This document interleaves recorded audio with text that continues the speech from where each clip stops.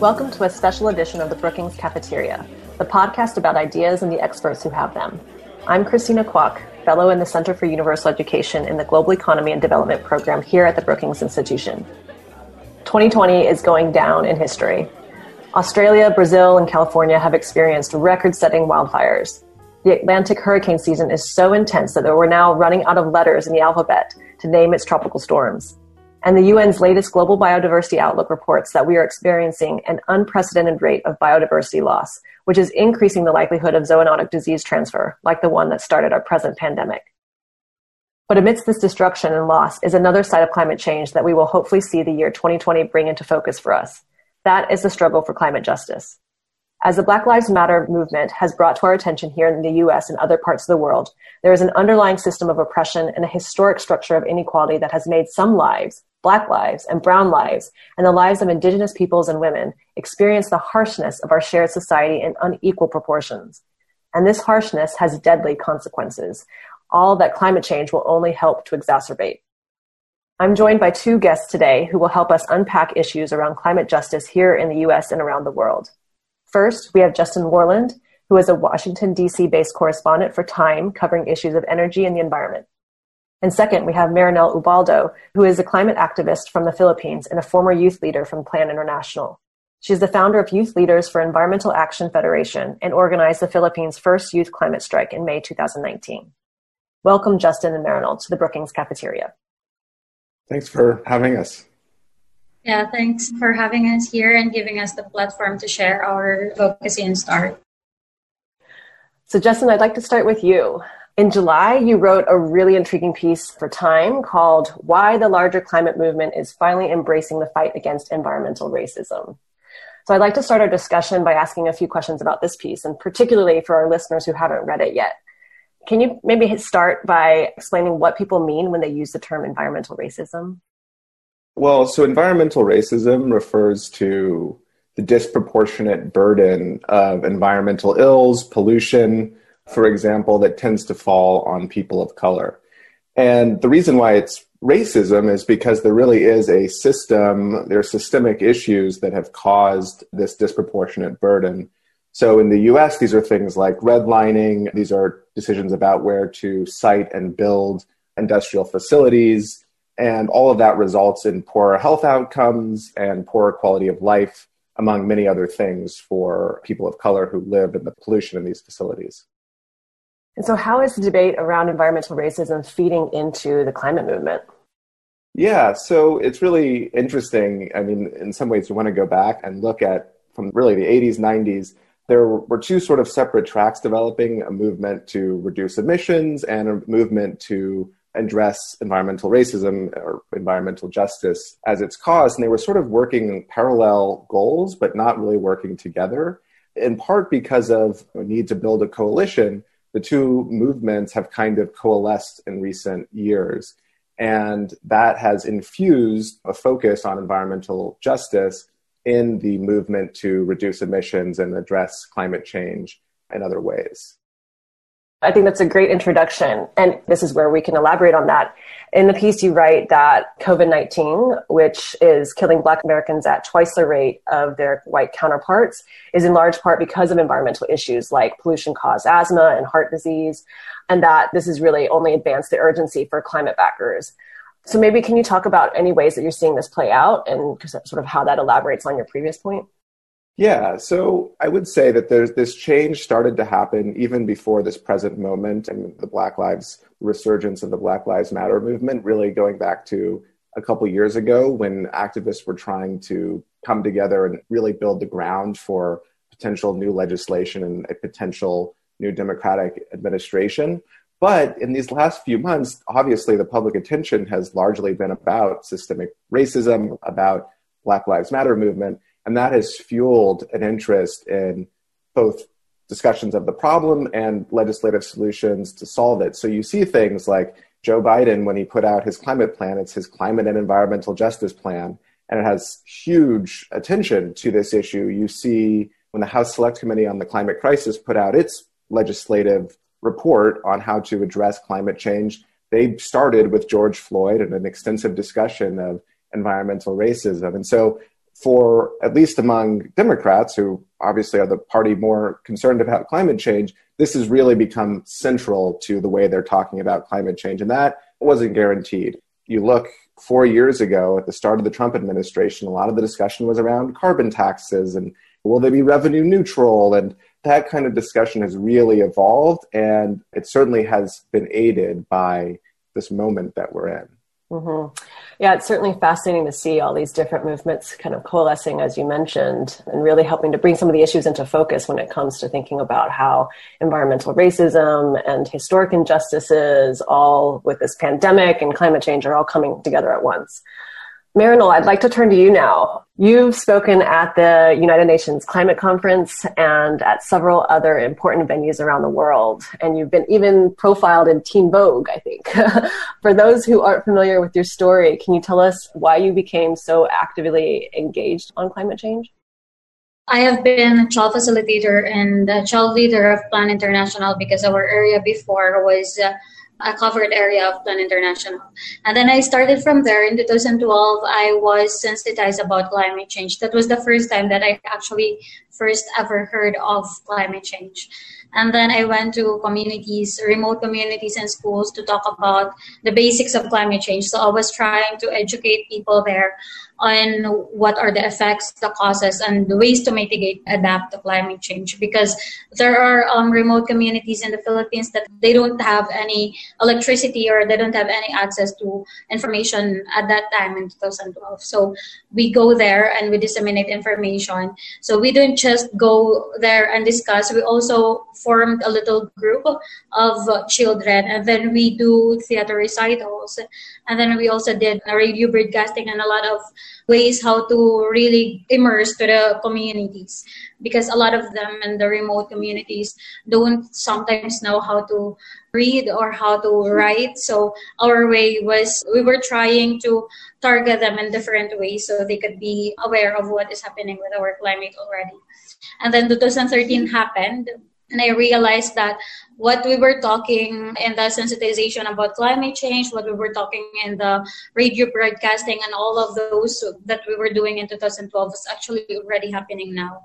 Because in 2012, we were addressing climate change as a thing that would happen in the future. But I realized when I saw the devastation that was brought on by Typhoon Haiyan, I realized that climate change is actually already happening now, and it is already being felt by a lot of people in my community, especially because my community is facing the Pacific Ocean. So we are in the front line of every disaster. And our community is the first one to be hit when there is a disaster. So I find it so important that we will really raise our voices, tell our stories, because climate change is not being fueled by the Philippines. It is being fueled by a lot of big corporations and first world countries. And we are here to tell the world that climate change is real and it's happening. And we feel it and we live by it every day of our lives. And we're trying to adapt because we don't have any choice, but really to adapt. We are hopeful because we don't have, again, a choice, but to be hopeful because or else we will be losing more lives. We will be losing more family members. We will be losing our future and our livelihood and everything that we were dreaming to have or to be in the near future. So your story is a stark reminder that environmental racism isn't just something that happens within a country like the United States, but that it has historic global dimensions to it as well. Its legacy manifests today as carbon colonialism in extractive industries and corporations, like you just mentioned, that take advantage of indigenous and impoverished communities around the world. And it also manifests in the disproportionate impact and costs of climate change that are borne by poor communities in the global south. So I was curious if you could tell us a little bit about how environmental racism and the struggle for climate justice has played out in the Philippines. We have been struggling really to get an audience, especially from the first world country, to listen to us, to what we have to say, because Philippines have been leading the fight for climate justice even before, way before.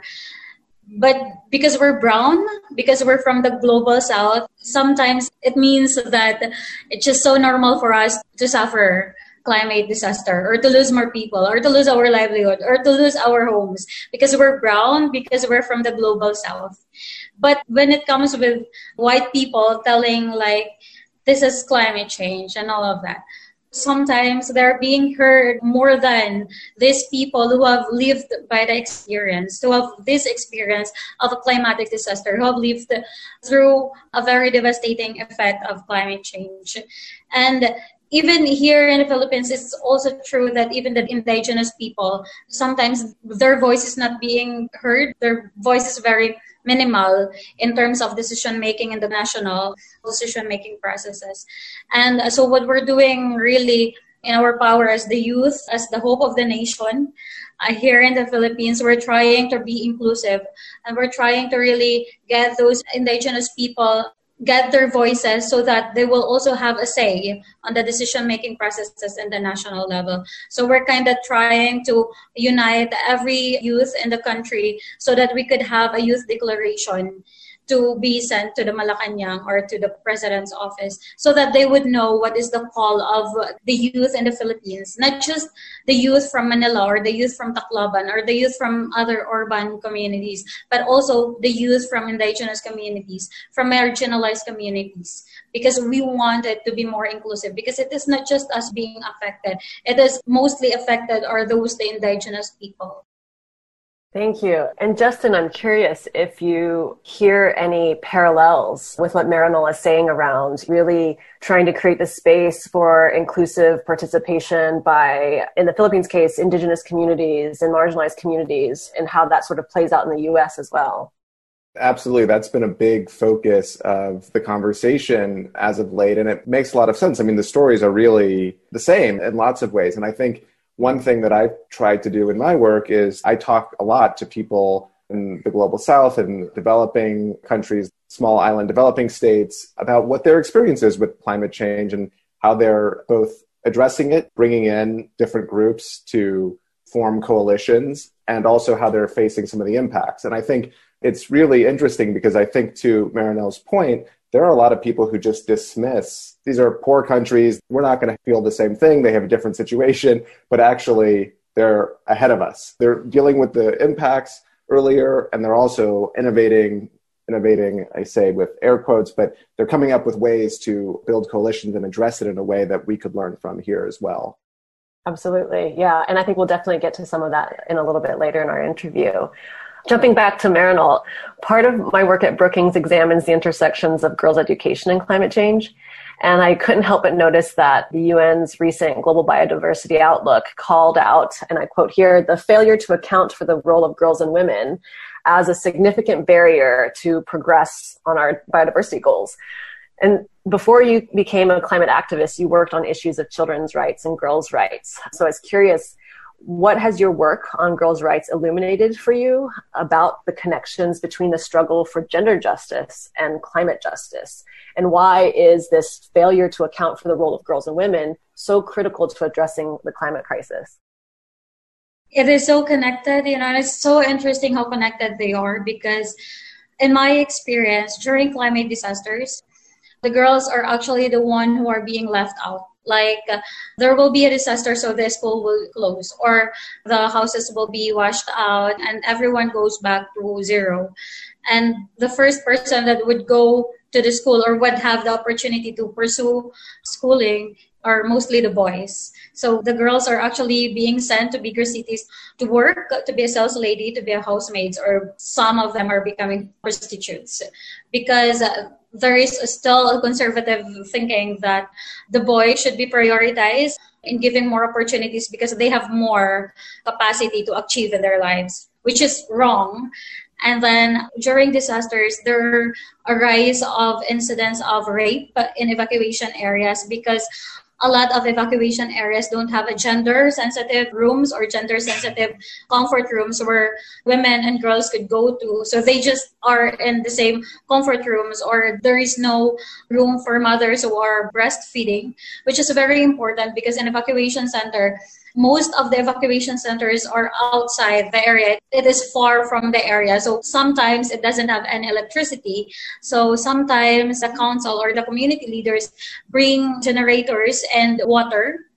And there is no also privacy for women to do our things. So that's really how connected it is, because there is a great gender injustice when there are climate disasters. And in order for to really push for climate justice, we also have to get what are the best thing to do to address the gender issues. Because of course, women are the first one, they are the marginalized. We are the first one to be affected when there are disasters. And we have needs that has to be addressed. And it is not being addressed when there is a disaster. And we are the one that is being left out when there is a disaster. Yeah, no, absolutely. I think you point to not only some of the existing inequalities that are created when facilities and services are not gender sensitive or gender responsive, but then also some of these deeper underlying gender inequalities because of social norms, gender norms, patriarchy, all of these different sort of structures of power that shift and change when you have an emergency and become exacerbated, right? You mentioned some interesting things here around how disasters and emergencies create and exacerbate further these injustices. And I turn over to Justin now to think about a piece that you've written recently that really helps to put into conversation our current COVID-19 pandemic and schooling crisis and economic crisis, really thinking about the connection between education and climate change, and in particular, the debates around reopening schools and how some of the struggles that countries today are facing around reopening, although in the US, we've already reopened schools. I'd love for you to tell us a little bit about this connection and why we should be really paying attention to this year's back to school conversations and how this plays out around the world. Yeah, to the point we were talking about earlier, this story really, for years, I sort of had this lodged in my brain that when I would talk to various leaders and officials from a lot of developing countries in the global south, they would bring up education as one of their concerns in relation to climate change. And it was striking to me because it kept coming up, and it's also something that's sort of counterintuitive. And so that was there, it was in my head, I hadn't written about it. And then this whole debate about when to reopen schools, how it really just brought my mind back to a lot of the conversations I had with some of these officials over the course of several years.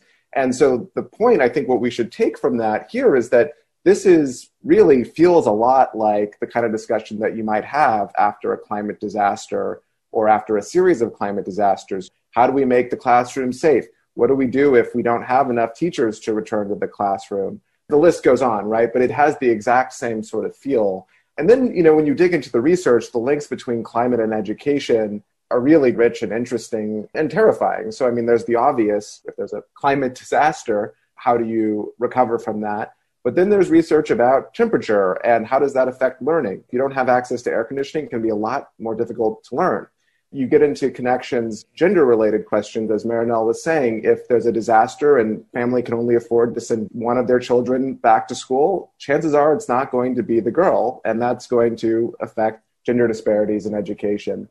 Yeah, and I'm curious from your research too, this is definitely on a personal level, given my interest in this area as well, what you found to be some of the most pertinent lessons that other countries have sort of learned from reopening conversations that could really help position countries that have long thought that these issues are far away for them to really need to come to terms with in their thinking. I think planning. This is the thing that a lot of countries, they may not have the resources that a place like the US has, but they are able to get ahead of some of these challenges by having a plan. And for a lot of these countries, the development of these plans is about going out and looking for resources, trying to get funding to adapt, but doing that work to plan ahead and then being able to implement that plan when the crisis strikes is a huge aid. That said, it's still a challenge. That would be my tidbit for US policymakers. Yeah, absolutely. I know that there are several groups in the U.S. really trying to grab the U.S. attention in terms of its need to create what the UNFCCC calls Action for Climate Empowerment, and really create an Action for Climate Empowerment national strategy. And that not only deals with ensuring that concepts like climate change are taught in schools and non-formal and informal environments, but also thinking about some of those resilience planning aspects in terms of how do you respond to disasters and climate-related disasters.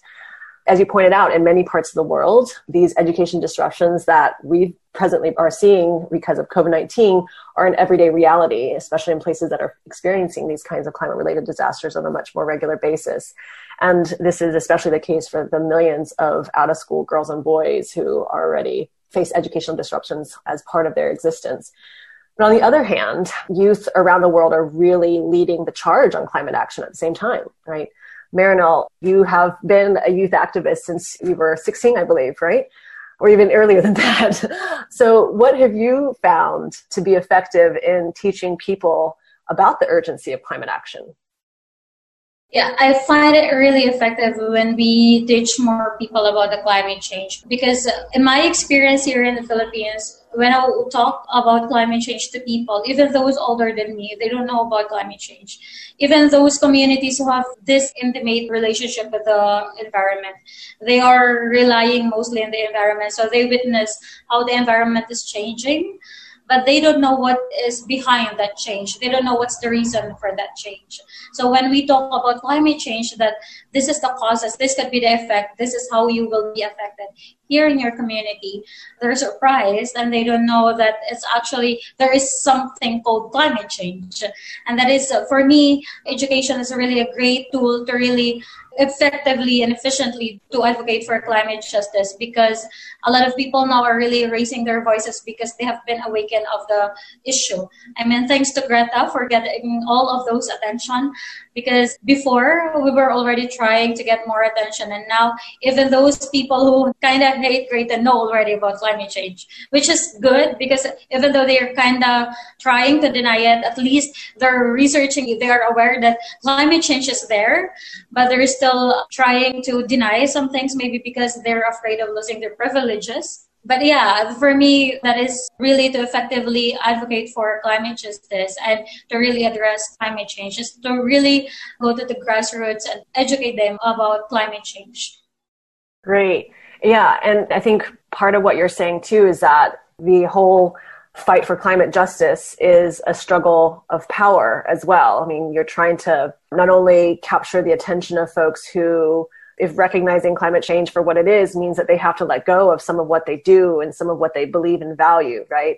And this is particularly when we see the values and actions of powerful groups, powerful corporations that might minimize the value of the lives and well-being of those with less power. So I would love to hear your thoughts on what you've learned from your own work and from your conversations with other advocates around the world about this struggle of power. I'm blessed that I have been able to connect with a lot of climate activists from other parts of the world, because we know from what is the issue in their countries and what is the issue in our countries, because climate change will be affecting us all in different ways. And it is so important for me to know that what are the issues in the other parts of the world and what are the issues here. So the power dynamic, because we're just children, we're just youth, and sometimes politicians and leaders are saying that we don't know what we're doing. And we actually have to learn more, to go to school and learn more, because we don't know what we're doing, which is kind of, for me, insulting, because we will not be in the streets, we will not be calling for climate justice if we see our leaders doing something about it. I mean, come on, that's for our future. You will be maybe gone in 50 years or in 20 years or maybe 10 years, but we will be here bearing our child or reaching our dreams, and you are depriving us of that privilege or luxury to reach our dreams. Because I mean, I'm just 23. I have still a lot of things that I want to achieve in my lifetime.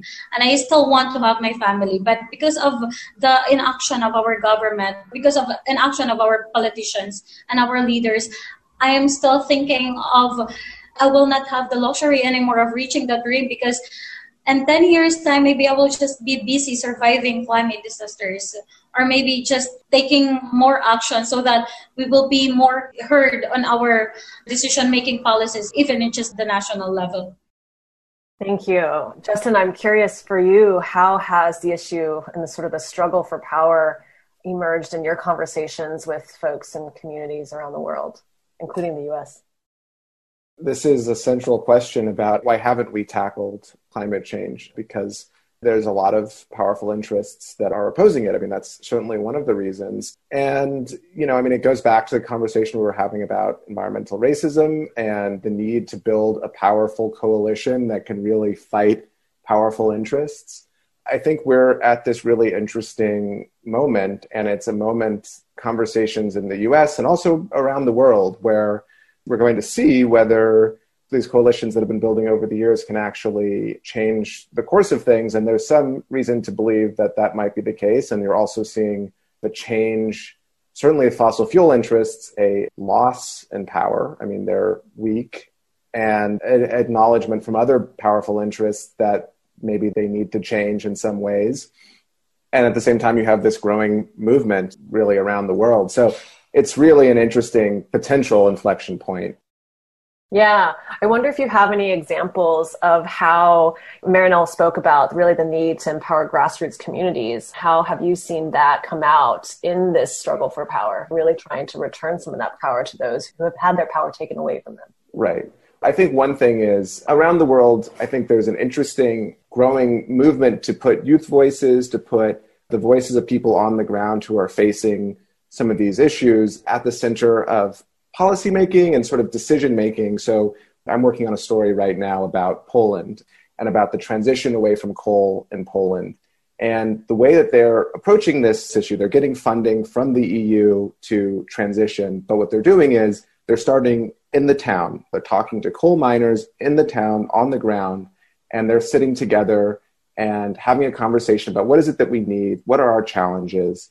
And will that allow us to have buy-in to whatever solution ends up happening, rather than the reverse, where you have the EU saying, here's how you're going to spend your money. And so that conversation is happening here in the US. It's a part of a lot of environmental justice programs. Like, the actual meat of a lot of those policies are about empowering frontline communities, having conversations about their needs, allowing these frontline communities to not dictate, but to have a say in the policies and the funding that's coming towards them. And I think that's something that's been missing, because climate change has been this abstract thing, and the average person doesn't understand how it affects me. But if you're sitting there in the room having a discussion about shaping policy, that really changes things. And we'll see. But I do think it's a game changer, and it's something that's happening around the world. Yeah, and I'd love to now turn maybe to the US, since we have been speaking quite a bit about how sort of climate injustice plays out around the world. 2020 has great significance for us here in the US. In addition to the current climate crisis, we have a US presidential election in less than 2 months. Justin, you've written quite a bit about the Trump administration's lack of leadership on climate. And over the summer, you had a big story pointing out that 2020 is our last best chance to save the planet. So from your perspective as a reporter who's spoken to the world's top leaders about climate change, how is the Trump administration's lack of engagement being perceived, and how is it hurting global momentum? Yeah, well, I would say there have been phases, right? So when Trump came into office, there was sort of this initial international, is he for real? Is he actually going to do some of these things that he said he would? And there was some pushback. And then he did. He sort of went ahead and did the things he had been promising. And then leaders sort of took a step back, and it was like a don't poke the bear approach. We're not going to try to antagonize him. We're not going to try to push him. And at the same time, countries continued to say, we're doing the same things that they were doing before, without any sort of aggressive steps forward, or few and far between aggressive steps forward. And now we're in this interesting phase, and you're starting to see glimpses of it. I think about in the EU, for example, where there's a new tone of maybe willingness to antagonize a little bit. And certainly, I think if there's a second Trump term, that would be the case. I would reference the EU. The EU's planning a border carbon tax to penalize countries that aren't reducing their emissions. That's pretty directly targeting the US, and that's a change in dynamic. But yeah, I think for the last several years, what we've had is a period of static. Few countries are really moving back in the other direction, but the US has been a necessary component to really drive things forward, and that we just haven't seen. And I'll just say finally, because you asked what are leaders saying, I think most leaders won't want to say anything on the record, but I think it's hugely frustrating, and that's the sentiment that you hear. It's like you kind of throw your arms in the air, because what can you do? Yeah, absolutely. I think that's the sort of sentiment that many around the world felt when some of these policies or these promises became practice. So you've also looked at vice presidential candidate Kamala Harris's environmental record, and you've pointed out that her resume doesn't naturally fit the climate champion mold, but yet she's become an ally to the climate movement. She put the issue of environmental racism and climate justice front and center on her climate agenda. And so I'd love to hear what you think about that and what you learned about her as well.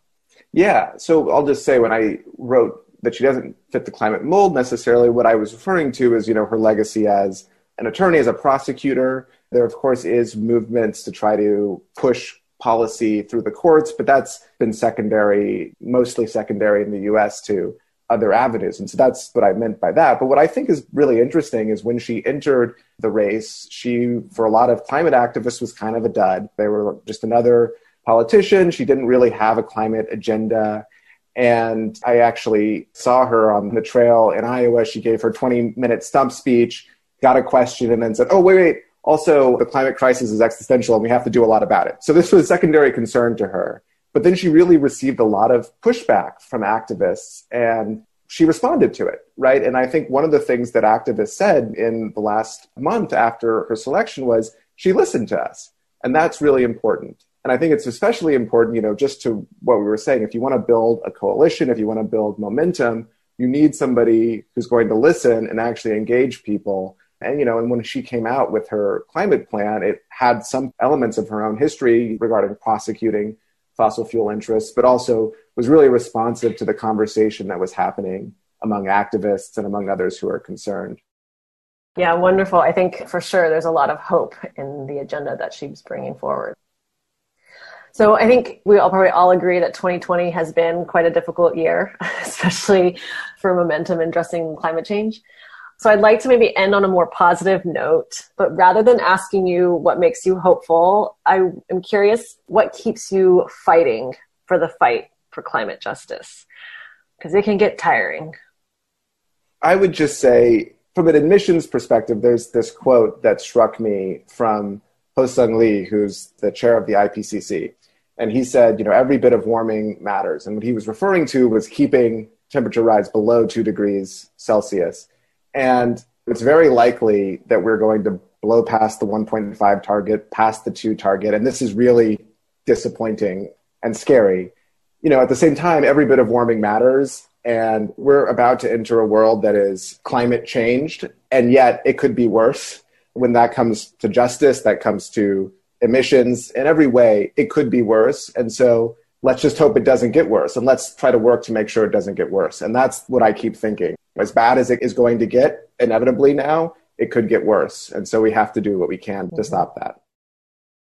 It's so hard to still keep on fighting.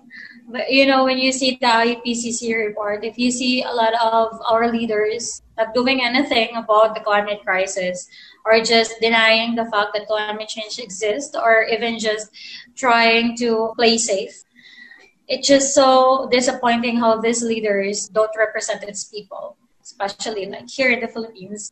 But what keeps me going and what keeps me motivated to still fight is really how the image of how my community was before when Super Typhoon Haiyan happened. I saw dead bodies. I saw how our community has been devastated. I saw how our house collapsed. I saw how many people just flee and they just, some of them, they were suicidal.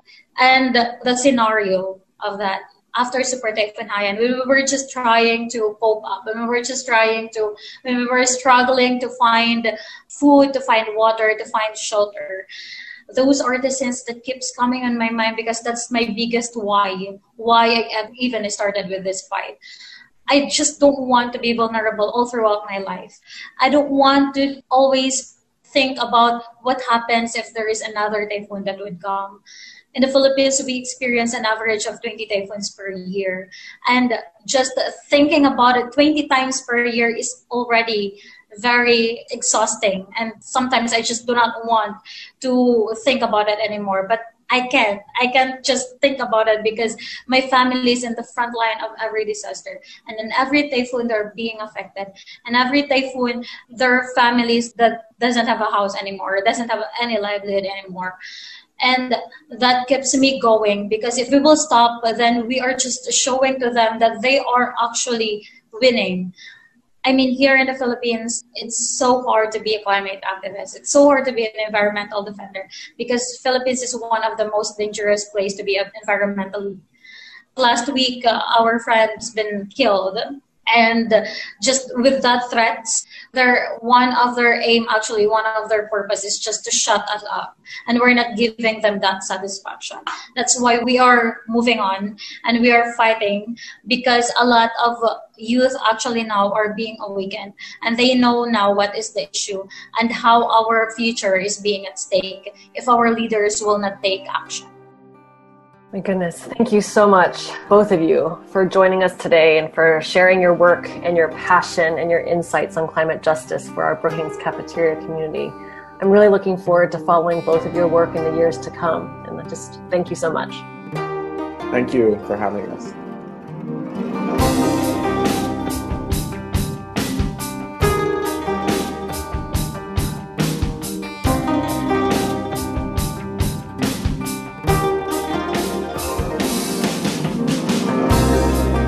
The Brookings Cafeteria podcast is made possible with the help of an amazing team of colleagues. My thanks go out to audio engineer Gaston Reveredo, Bill Finan, director of the Brookings Institution Press, who does the book interviews, Marie Wilkin, Adriana Pita, and Chris McKenna for their collaboration, and Camila Ramirez and Emily Horn for their guidance and support. The Brookings Cafeteria is brought to you by the Brookings Podcast Network, which also produces Dollar and Cents, The Current, and our events podcasts. Email your questions and comments to me at bcp@brookings.edu. If you have a question for a scholar, include an audio file and I'll play it and the answer on the air. Follow us on Twitter @Policy Podcasts. You can listen to the Brookings Cafeteria in all the usual places. Visit us online at brookings.edu. Until next time, I'm Fred Dews.